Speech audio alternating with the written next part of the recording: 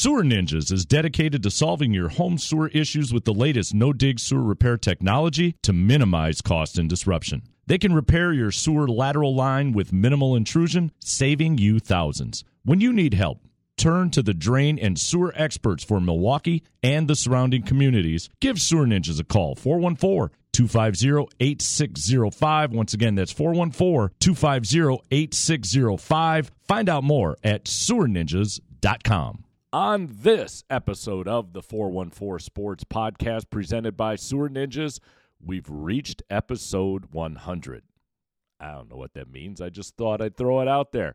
We'll preview this upcoming Lions-Packer game on Sunday night. The Bucks, Giannis is being Giannis. We'll talk about that. We've got some Packer news, a bunch of other things happening in the world of sports, but we'll kick things off as we put this episode together with some real positive news regarding Damar Hamlin coming out of Cincinnati. We'll get to it all next. Again, it's the 414 Sports Podcast, presented by Sewer Ninjas. Let's go.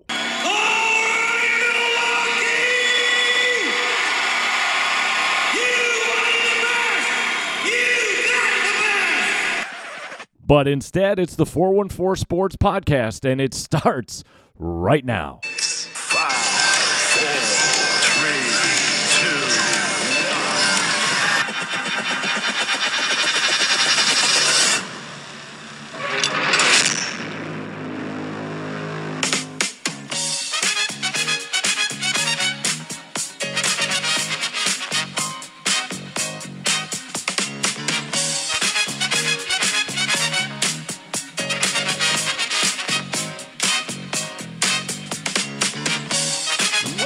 as I said, to the 100th episode of the 414 Sports Podcast presented by Sewer Ninjas. I'm Don Wachillis. Thank you so much, as always, for logging in and joining us, whether you've done so on Spotify, Google, Apple, or any of the other 5 platforms that we currently reside on. There's just a bunch to get to, but we will start with Damar Hamlin, obviously the scary episode during Monday Night Football this past week, in which Damar went into cardiac arrest and was rushed to the hospital there in Cincinnati. As of the time we're putting this podcast together, it's been stated in various outlets, and one of those sources being the Buffalo Bills themselves, saying that Damar has made significant positive progress as he continues to work his way back after that cardiac arrest incident. There's still no timeline for his recovery, but the fact that things are moving in a positive direction, I think, is helping to answer many of the prayers that I know that have been thrown out there his way in hopes that he will make a full recovery. NBC this morning was reporting that there are also positive neurological signs with some of the preliminary testing that's being done in Cincinnati in the ICU. So at least as of right now, Damar Hamlin heading in the right direction. There's still going to be a long road to what we hope will be a full recovery, but at least the news coming out of Cincinnati is positive, and I think that's what many of us and many of you who sent a prayer his way could only hope for. And then to look at his GoFundMe page, the last time I looked was, at $4.5 million. Here's a GoFundMe page that was hoping to raise $2,500 for what I believe was some toys for a daycare center in Buffalo, and now sitting at $4.5 million. I think somebody might be getting a new daycare center when everything is all said and done. So the outpouring towards Damar Hamlin continues, and we continue to hope and pray that, as I noted, he'll make a full recovery. Now, the game between Buffalo and Cincinnati will not be replayed this week. The NFL has got some work to do. Buffalo, Cincinnati, if we're just talking about things strictly from a football standpoint, Buffalo and Cincinnati are still in the mix in the AFC for a potential number 1 seed. So what happens after this week? Will they need to still play that game? There are some people out there that are like, there's just a bad aura around what took place that we don't need to play it. which I completely understand and agree with, but I also know as far as those teams vying to get that number one seed and have that home field advantage throughout. We saw what happened when Buffalo had to go to Kansas City. What happens if Kansas City would have to go to Buffalo if Buffalo got the number one seed? Strictly from a football perspective. But first and foremost, we got to make sure Damar Hamlin continues moving in that right direction. So coming up this weekend, we've got games Saturday and Sunday throughout the NFL, a ton of different playoff ramifications. I don't want to go through them here. It's too lengthy. It's too, well, if this happens, then this could happen. If this doesn't happen, then this won't happen. The scenarios are really deep heading into Week 18. Now, for the NFL, they've got to be loving this because they continue to be in the forefront as far as sporting news goes with all of these different scenarios, with the fact that you have a bunch of teams that still have playoff hopes alive going into the last week of the season, and one of those is our own Green Bay Packers. So Detroit at Green Bay. Remember, the game got flexed to 7:30, 7:15, whatever the time period is, Sunday evening. It'll be shown part of, obviously, the Sunday Night Football broadcast on NBC. The Packers go into this Lions game as 4.5-point favorites. 4.5-point favorites on DraftKings when the game was announced that it would be flexed to that Sunday night game. That would mean, according to DraftKings, that the probability of a Packers win sits at right around 68%.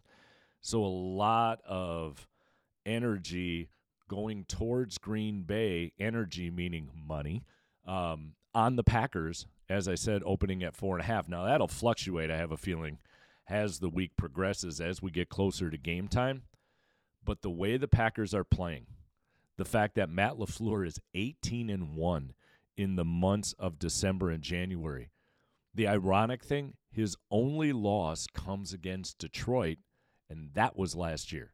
And if you remember last year, going into the last week of the season, Green Bay decided to rest everybody heading into the playoffs, lost, and then that became a topic of discussion as well as to whether or not you should be resting players or how much playing time should they get to keep the aura going, the juju going, whatever you want to call it as the playoffs begin. But that's the only loss Matt LaFleur has had in the months of December and January. So all eyes again will be on Green Bay.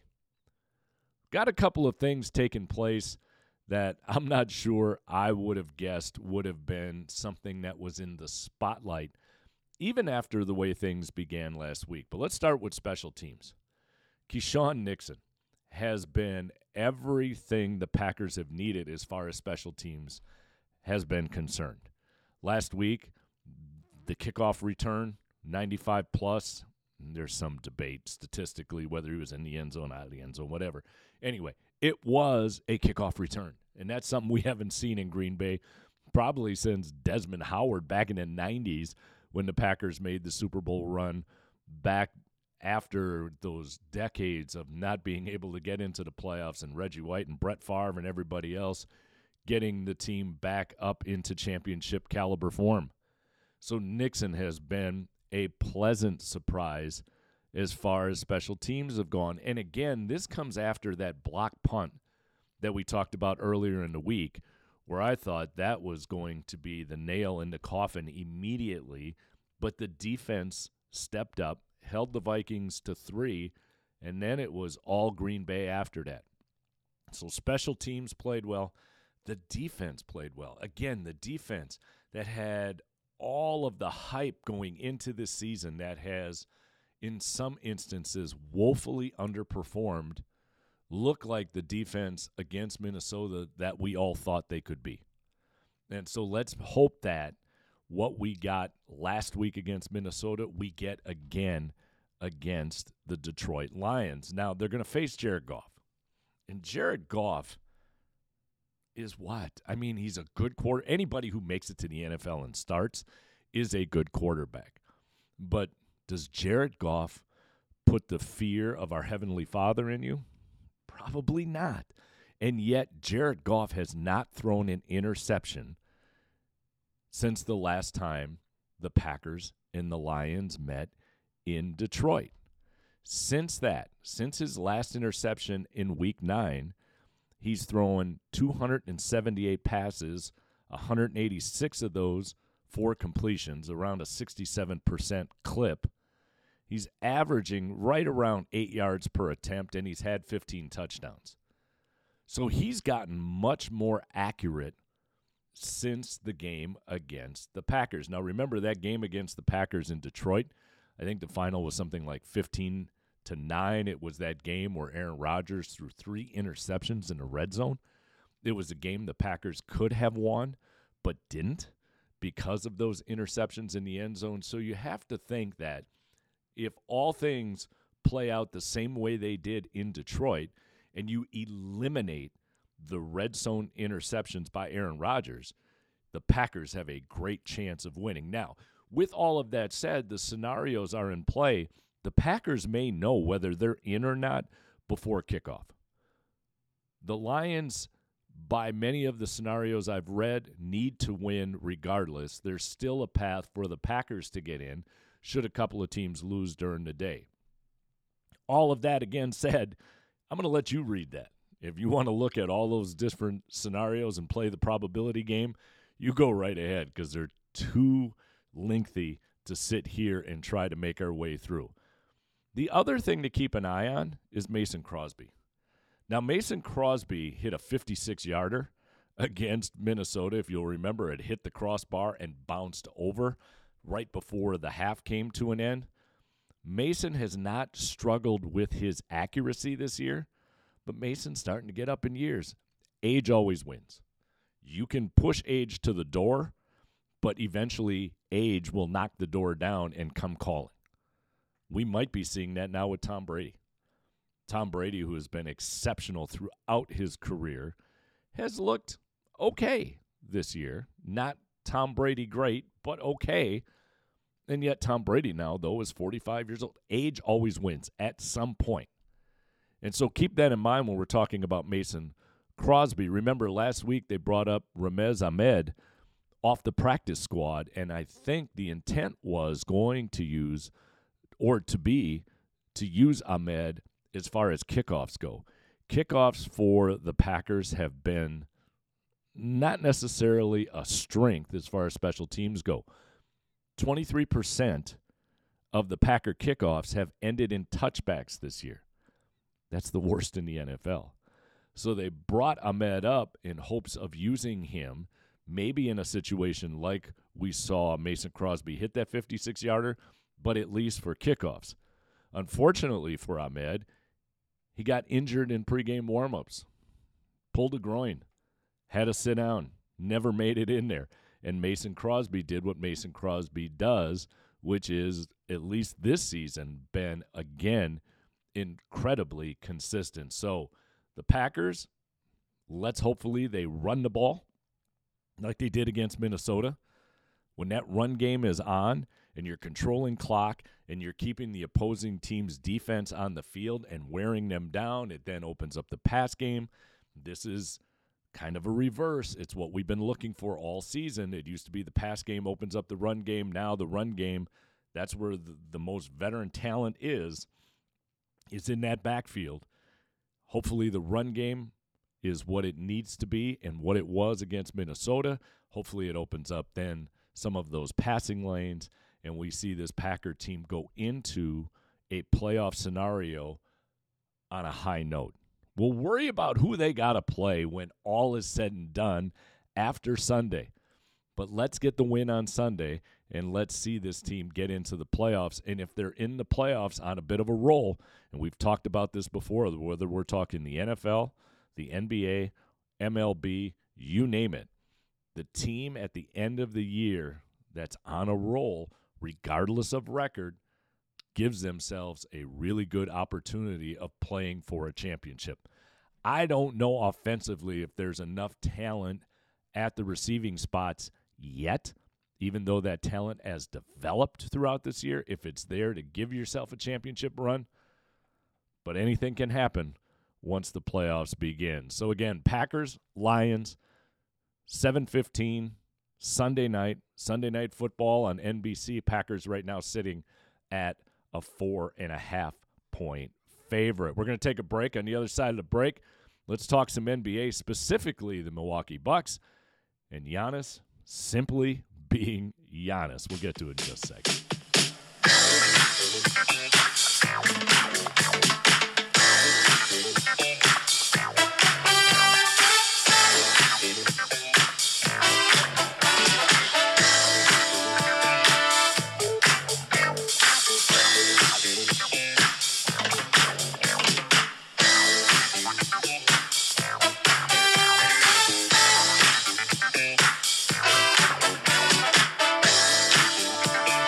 Get into the Milwaukee Bucks, who have now won 2 in a row. It's been a bit of a struggle as of late. We talked about that on the last podcast episode, not having everyone together, and it's okay. We don't want to obviously lose games, but the important part is to be in that upper half within the playoff bracket once we get to the end of the season, and to make sure everybody is healthy and strong moving into the playoffs. But with that said, we've seen Giannis be Giannis. And I'll say it again, and I'll probably say it a million more times as we do these podcasts, is that I hope we're not taking Giannis Antetokounmpo for granted. Because, yes, he's been with us since his inception as an NBA player, and every year he just continues to improve and do things on the floor that are miraculous. The other night against Washington, he dropped 55, a career high for Giannis. And that 55 helped the Bucks get the win at home. And then last night, again, we're taping this on Thursday, as they were in Toronto, they come away with a 104-101 overtime win against the Toronto Raptors. Giannis, again being Giannis, triple-double, his 31st career triple-double with 30 points, 21 rebounds, and 10 assists. Now, what's crazy about the NBA is the fact that we're looking at a team that was cruising with about 3.5 minutes left. Just shy, I shouldn't say 3.5, just shy of 4 minutes left. 3:50, I think, was on the clock. And, excuse me, the Bucks looked destined to run away with the thing. They were up 90-69, and yet the Raptors would not go away. And the Raptors ended up tying it on a three-point shot by Gary Trent Jr. with just over a second left. The sad part is I'm old enough now to remember his father being a part of the Milwaukee Bucks. But Gary Trent Jr. gets the jumper that ties the game. The Bucks then would go on to win, as I noted, in overtime. But Giannis is special. I know that's the understatement of the year. Anybody who watches the NBA realizes it. But when you put 55 up at home and then go on the road and get a triple-double by going 30, 21, and 10, that just tells you the caliber that Giannis is within the NBA. When you talk about the best players in the NBA, Giannis has to be right there. And arguably, as things transition, as LeBron now is on the back end of his career, probably right now the best player in the NBA. And if he continues doing what he's been doing, I think you make a great case already for Giannis to be MVP of the league. And we'll see how things go. We've got a lot of basketball to be played, as now we've just entered the month of January. And as we've said before, usually it's right around Christmas time when the NBA starts being a little more prevalent. We've kind of worked through those early season issues, and now from Christmas until the end of the season, that's where the bulk of the games are, and that's where the intensity starts to build. But if Giannis continues to be Giannis, and you start to get Middleton back into the fold, Drew Holiday doing what Drew Holiday can do, the pieces are there for another championship run.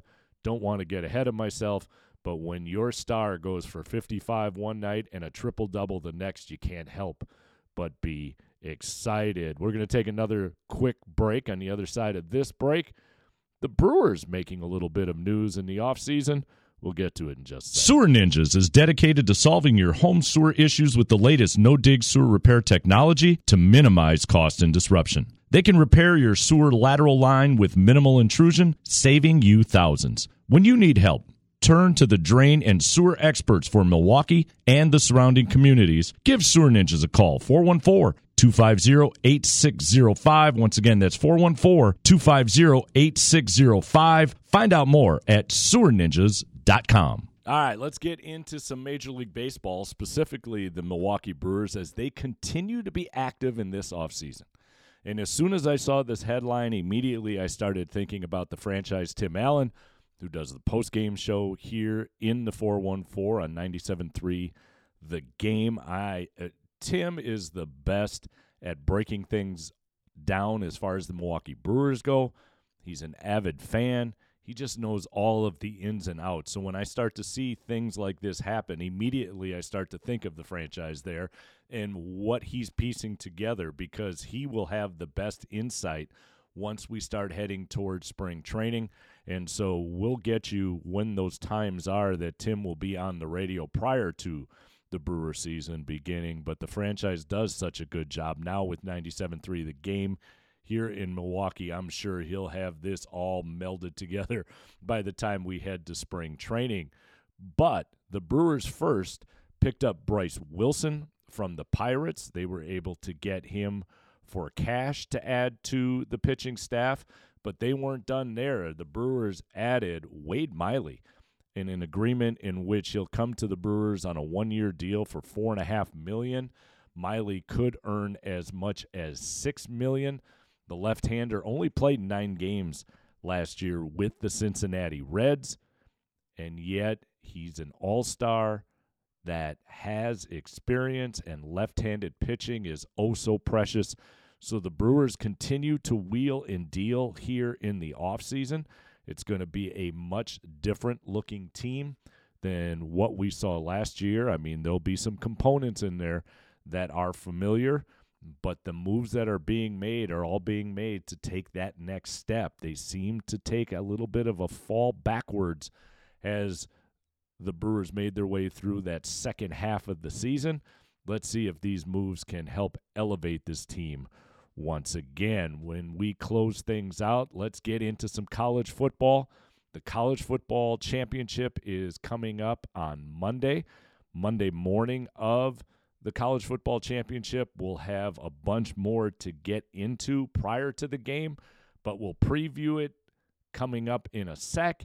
Also, some other news in around college football, and one particular storyline I just can't pass up. So we'll get to that here in a moment.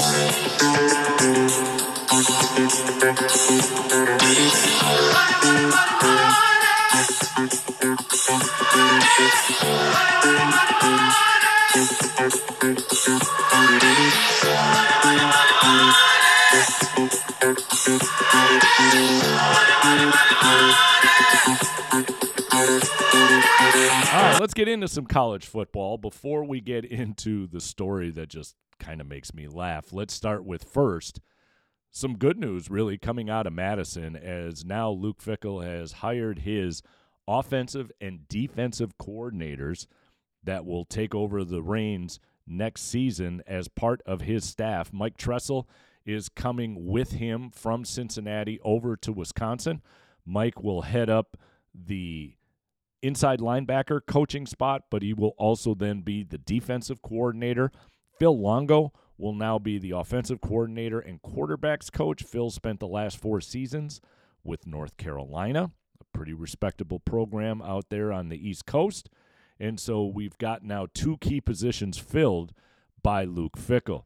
Let's face it, Chris McIntosh is going all in right now with this football program. This football program is not going to look like anything we've seen since Barry Alvarez took over.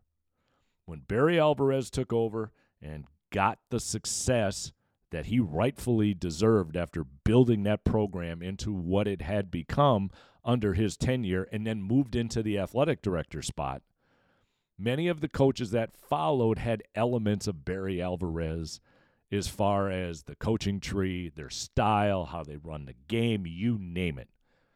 Chris McIntosh, after becoming the athletic director and being faced with the decision he had to do with Paul Chryst, and then whether or not to bring in Jim Leonhard, again, that tree then would just continue, decided to make a hard left. As much as we did not like the fact that Jim Leonhard would not be a part of this team anymore, Packers, what he's done as far as just almost starting over, but starting over with quality people.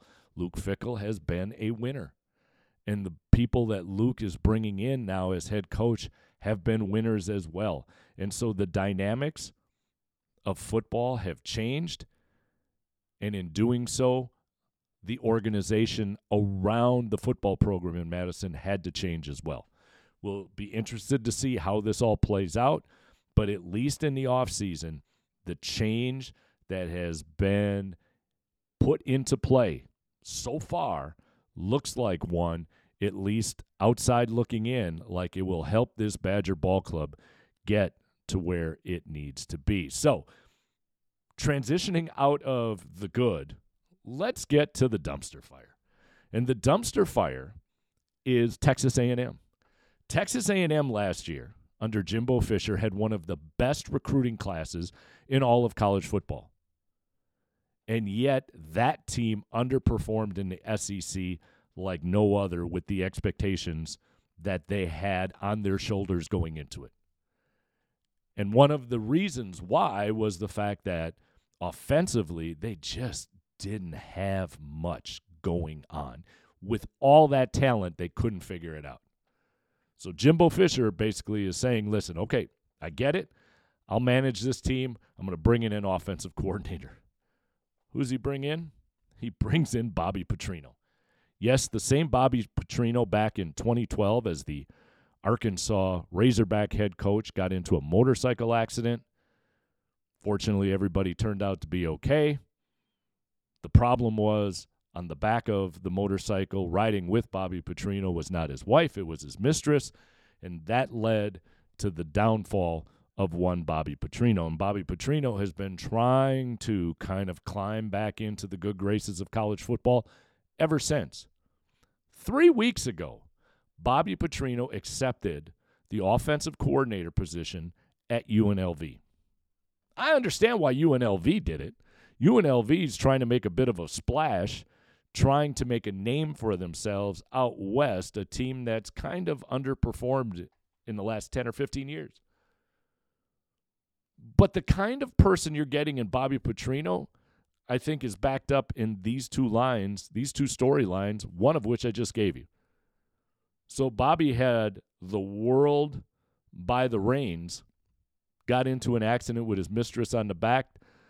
Poor decision, number one. But then you also see who Bobby Petrino is when he accepts a job and then 3 weeks later says, "No, I'm good. I'm going to head over here." He will drop Texas A&M like somebody dropping change on the ground. It will be in a heartbeat if things go a little bit south. And if I'm Jimbo Fisher, why do I want to throw fuel on what was a dumpster fire already? The amount of press Bobby Petrino is going to bring with him, I don't know if it's worth it. To think that of all the potential offensive coordinators that you could have brought in to Texas A&M, you chose someone that's just going to throw more fuel into that dumpster fire. Jimbo Fisher, I got to believe, I mean, he cares. Don't get me wrong. All coaches care. But his buyout is like, what, $95 million? He's going to do what he wants to do. And if Texas A&M doesn't like it, they're going to have to write a check for $95 million. It's just, I think this one is going to be fascinating, and I think the dumpster fire is far from being over. All right, let's wrap this thing up. Thank you so much again for listening and logging in and joining us. Hit that like, subscribe button. We would definitely appreciate it. Our thanks again to Sewer Ninjas for being our presenting sponsor. and for everything that they help provide for us here as we put the podcast together. Enjoy the weekend. When we come back on Monday, we'll figure out where the Packers stand, and we'll also get you ready for the College National Championship, which will be played Monday night. Be safe. Enjoy. Take care. We gone.